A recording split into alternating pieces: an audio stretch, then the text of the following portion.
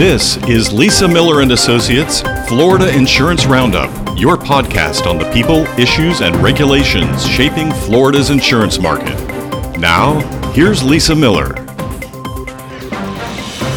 Welcome, friends.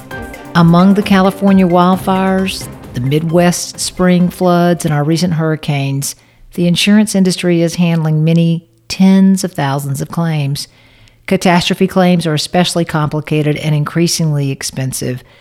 Among the latest Insurance Research Council statistics, while claims frequency has fallen over the past 20 years, claim severity, which is the average cost per paid claim, is up almost 400%.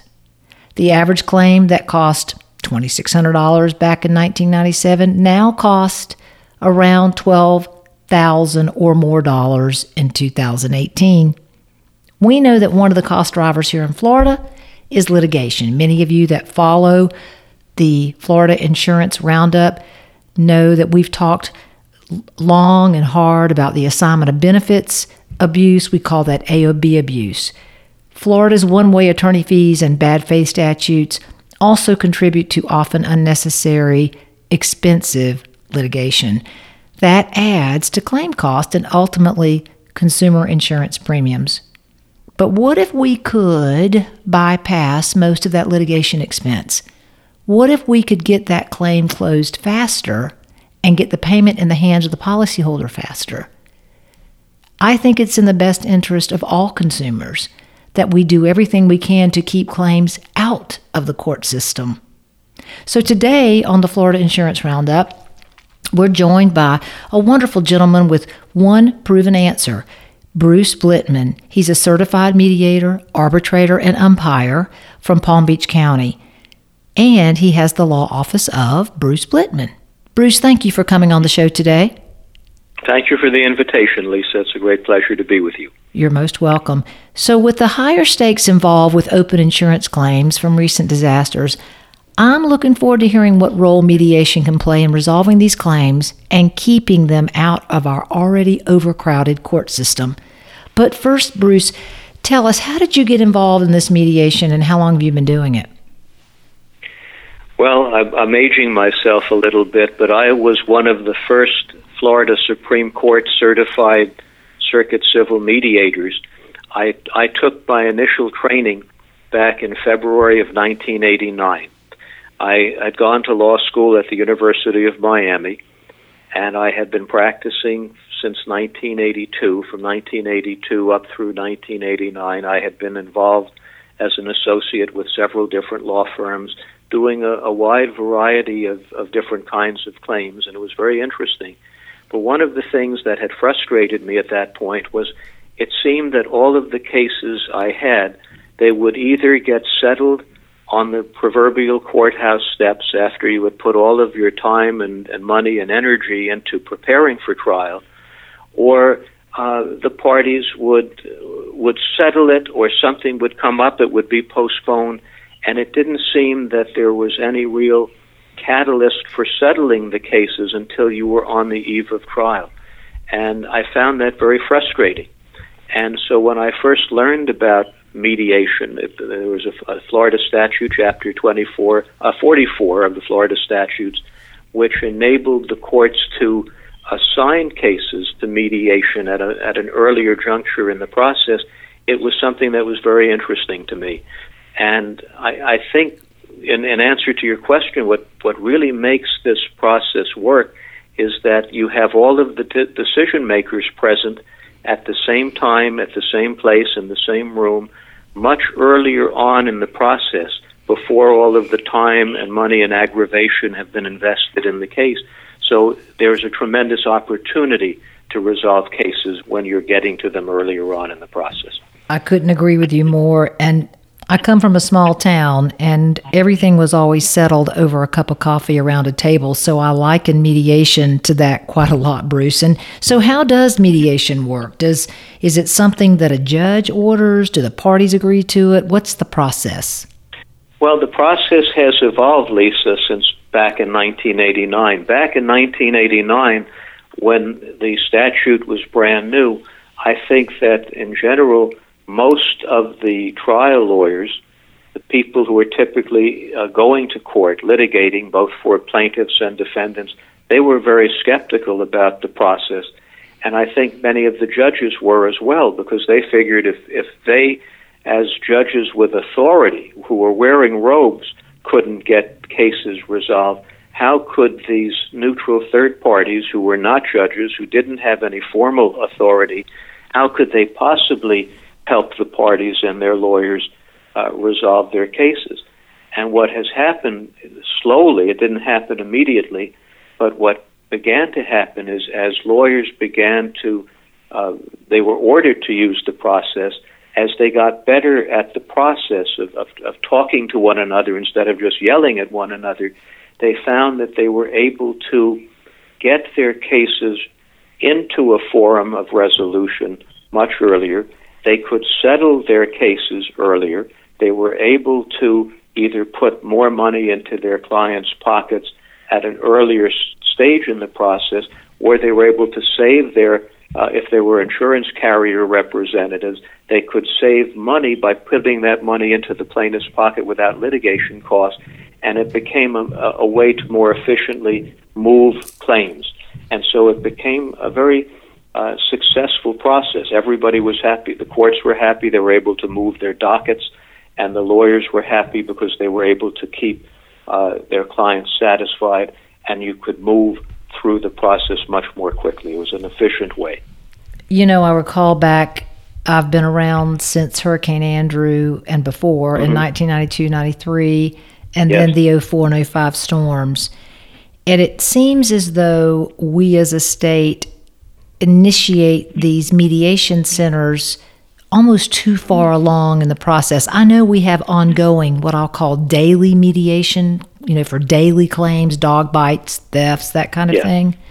But it seems that when a storm hits, we should probably, maybe this is something you and I can do on a future podcast, talk about having immediate mediation with respect to what we call the disputed amount. As you know, Florida has a law that says in 90 days, the insurance company must pay the undisputed amount, and that leaves a balance that could be disputed, and maybe that's how we can more quickly get into a more formal mediation process before the suit happens. So that brings up my next question. I know that you have said, and I continue to preach, that pre-suit mitigation is the answer to keeping these claims out of the overcrowded court system. How do we encourage that? How do we help you with that messaging, Bruce? What would you say in a public forum, if you could, to advocate for that? Well, I think the best way to advocate for it is to tell the stories, the success stories. And there are many. You mentioned Hurricane Andrew. After Hurricane Andrew, there was a mass catastrophe kind of mediation program that was set up. And because of the high volume of claims, it was really a remarkable setting. There were different venues where the public adjusters would meet with the claim representatives and the attorneys, and they would have a roster of mediators who would get together, and they would move through the claims. And what they were able to do in a relatively short period of time, I don't recall the specific number of Hurricane Andrew claims, but it was an enormous amount. But by getting those parties together sooner rather than later, before the litigation ensued, not every case was resolved at mediation, but many of them were. And by getting through that vast volume, people were able to get on with their lives much more quickly. And as a result of what happened through Hurricane Andrew and experiences people had with settling their litigated cases earlier on in the litigation process as a result of mediation, many carriers changed the way they began to practice. There were some very proactive carriers that would say, hey, let's get together with the claimant's lawyer before they file the lawsuit. And that was a very effective way of getting decision makers together. And it was a way to, if you could resolve a case early on, you were able to put the same money into that client's pocket, if not more, than they might have gotten a year or two down the road after the case was litigated and after the costs and expenses and emotional toll had to be taken out. So it worked, and we began to see a change in mentality. Parties were saying, let's mediate. They became more aware of it in the culture. I don't know if you remember that movie, The Wedding Crashers, that famous scene in the very beginning where the two guys, the stars of the movie, were actually family mediators. They weren't very good at it, but they actually had a scene like that in a movie, that mediation could be used to resolve cases, and I thought that was very good. I love it. I love the analogy between the two. You know, there was testimony in the Florida Senate and House a week and a half ago that almost 40 cents of every dollar that is involved in a claim, when it goes to lawsuit, that 40 cents goes to the plaintiff's lawyer, and there's, of course, defense fees and court costs, so that number can go up. So you could safely guess maybe half of the claim dollar goes to the lawyers in a disputed, litigated claim. So what does it cost for mediation? If we were to do a cost-benefit analysis, what's the, I don't want to say average cost, but what's the... Well, it's hard to come to an average cost, but the way it would work is this. Typically, the mediators are paid on an hourly basis. Mediators cannot be paid on a contingent fee basis because then they would have some sort of stake in the outcome of the case, and a mediator has to be completely neutral. So while the plaintiff's attorney is typically in a personal injury kind of case on a contingency fee, the amount of that fee may vary, and usually, according to the rules for lawyers, you can't charge more than certain amounts on a contingency, and if a case is not in litigation, typically the amount of the contingency fee will be less. So instead of being a 40% fee if the case is litigated and it goes to trial, that fee may be a third, it may be 20%, it may be 25%, but it may be lower. If you're pre-suit or early suit, you're probably not investing the amount in litigation costs, the expenses of taking depositions and traveling and all of those other things. And so you're able to reduce expenses. As far as the mediator's fees, they vary dramatically. I've heard of some mediators charging as little as $125 an hour, which is what it was when I started back in 1989. And I've heard of some mediators charging as much as $500 or $600 or $700 an hour, depending upon the complexity of the case. So that fee will vary. But if you can mediate a case and resolve that case in 5 hours, and typically if there are two parties in the case, each will pay for one half of the mediator's fee, those mediation fees are relatively small in comparison to what it would cost to litigate that case endlessly. So there's a relatively low cost of trying to mediate a case early on, and the potential savings to everybody is quite great. I love it, and I think that cost-benefit analysis is what we need to work on more vociferously as we talk about mediation versus litigation. Another recent development, and I'm sure you're aware of this, Bruce, is that during the 2019 legislative session, the legislature moved the threshold of cases that are currently going into civil court down to county court. So let me explain that. Right now, until January 1, a case that has a threshold of $15,000 or under goes to county court. Correct. That threshold's going to go to $30,000 January 1, which means more cases will go into county court. The theory behind that and the discussion in legislative circles was that the county court's dockets are not as busy as the circuit court dockets are. Now, depending on who you talk to, county judges say really and don't agree, and some, they're all off the record, obviously. So I'm curious your take. When you move more cases to county court, what do you think that's going to necessitate? Well, I think what's going to happen is when the county court judge walks into his or her courtroom, they're going to be seeing very few open seats. I think that there will be more claims that are going to now be adjudicated by these county court judges. What that means is that they're going to need assistance in moving through those dockets. And one of the ways that courts have been doing that over the last 30 years historically has been with the use of mediators. Some of the courts have sufficient resources where they may have an in-house full-time court mediator.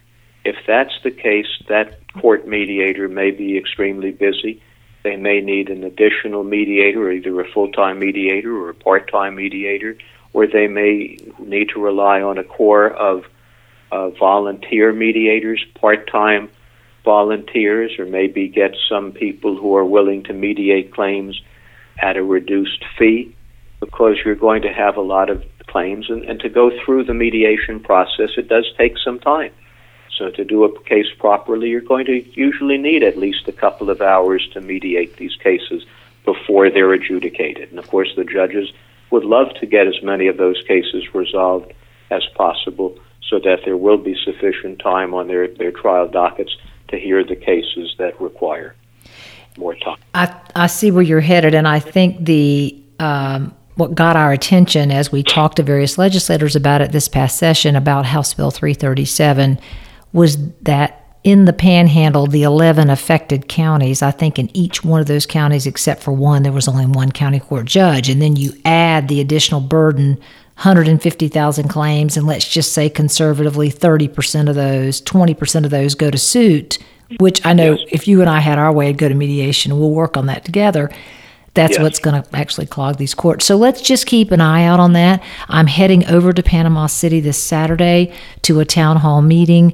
Many consumers will be there. I'm actually picking up a couple of consumers on my way that want to go talk to regulators and get some help with their issues. So I certainly will keep you posted. We'll kind of close out with this. Tell our audience the various forms of what I like to call ADR, alternative dispute resolution. Knowing that yours and my heart's in the same place, keep it out of court at all cost. What are the other avenues and how do they work? There are so many different rosters to resolve different kinds of cases. The American Arbitration Association has all kinds of adjudicatory bodies. They have an arbitration process. They have an early neutral evaluation process. They have appraisal. This is something that years ago a lot of insurance companies would have a process called appraisal, where if the insured and the insurance company could not come to an agreement on the value of a claim, they would go through an appraisal process, and that's a little bit complicated. We can save that for another day, but that was something that could be used. When we had a foreclosure crisis, when we had the mortgage foreclosure crisis really from 2010 to 2013 and 2014, a number of programs were developed throughout the state to try to help people resolve those claims. So a residential mortgage foreclosure mediation program was created. The Florida Department of Financial Services has created a roster of mediators to help resolve all kinds of claims involving insurance. And you mentioned that, I think, at the very beginning of your program, Lisa. But that is a very vibrant program that's been going on forever. The federal bankruptcy courts have developed rosters of mediators to deal with loss mitigation programs. They call them LMM, loss mitigation mediation programs, to try to help people stay in their homes. And again, this was starting around 2013. So the bankruptcy courts in the Southern District of Florida and around the state were created to help that. We're seeing mediation and alternative dispute resolution in so many different ways. That's actually I think. Well, that's actually the best news that we have is I think as we continue to grow and mature, again, keeping the disputes out of the already clogged court system is our goal. And Bruce, I cannot thank you enough for joining us today and providing your wonderful expertise and what I'll call just everybody getting to yes, what we often call a win-win-win, and how we can, Absolutely. Stem this growth in litigation in Florida. In fact, I don't know if you know this, Bruce, but Florida went from 1,400 AOB-related lawsuits, these assignment of benefits lawsuits, in 2011 to almost 30,000 in 2016. And so we've just got, litigation is growing, and it grows because the lawyers involved get paid. In fact, I'm working on another project where we're trying to get certain companies to the table because everybody's spending so much money on the lawyers. Nothing against my great friends that are lawyers, but perhaps we can get to a better place for consumers in general. I think mediation, with the right attitude and skill from folks like you to get folks to talk is very appropriate and is the most useful approach we have for this win-win-win. Well, I'm a little biased about that, but I agree with you. I remember one of my professors from law school, the late Professor Minette Massey, used to say, never subject your client to litigation. And so I think there are now these many other mechanisms, other ways in which we can address disputes in a civil and compassionate way. And I think the more we do that, the better. Absolutely. And so I encourage it early on. I believe that we should be teaching mediation and dispute resolution and conflict resolution in elementary school, teaching our children how to peaceably resolve their disputes in an age-appropriate way. And that should continue the rest of their lives. I think it will make for a kinder, gentler, and a nicer world in which to live. Wonderful. So I thank you for this forum, and if I can ever be a resource in the future, don't hesitate to call me. And keep me posted on your legislative efforts. Thank you, Bruce, and I'd love to hear what our audience thinks. If you think about it, we take notes, so you don't have to. You can look at our show notes at our website, and we want to hear from you. You can call us with any comments or questions. You can simply dial 850-388-8002. That's 850-388-8002. Or send me an email. I answer them. I try to do it within 24 hours. It's Lisa Miller at lisamillerassociates.com. That's Lisa Miller at lisamillerassociates.com. And that's a wrap for this edition of the Florida Insurance Roundup, but I just thank you so much for being a part of this and for listening to what we consider as part of our heart, because as you know, we've got a passion for policy and client success. I'm Lisa Miller, and I'm signing off until next time. Thank you. This has been Lisa Miller and Associates Florida Insurance Roundup, your podcast on the people, issues, and regulations shaping Florida's insurance market. For more information on today's program, please visit us on the web at www.lisamillerassociates.com.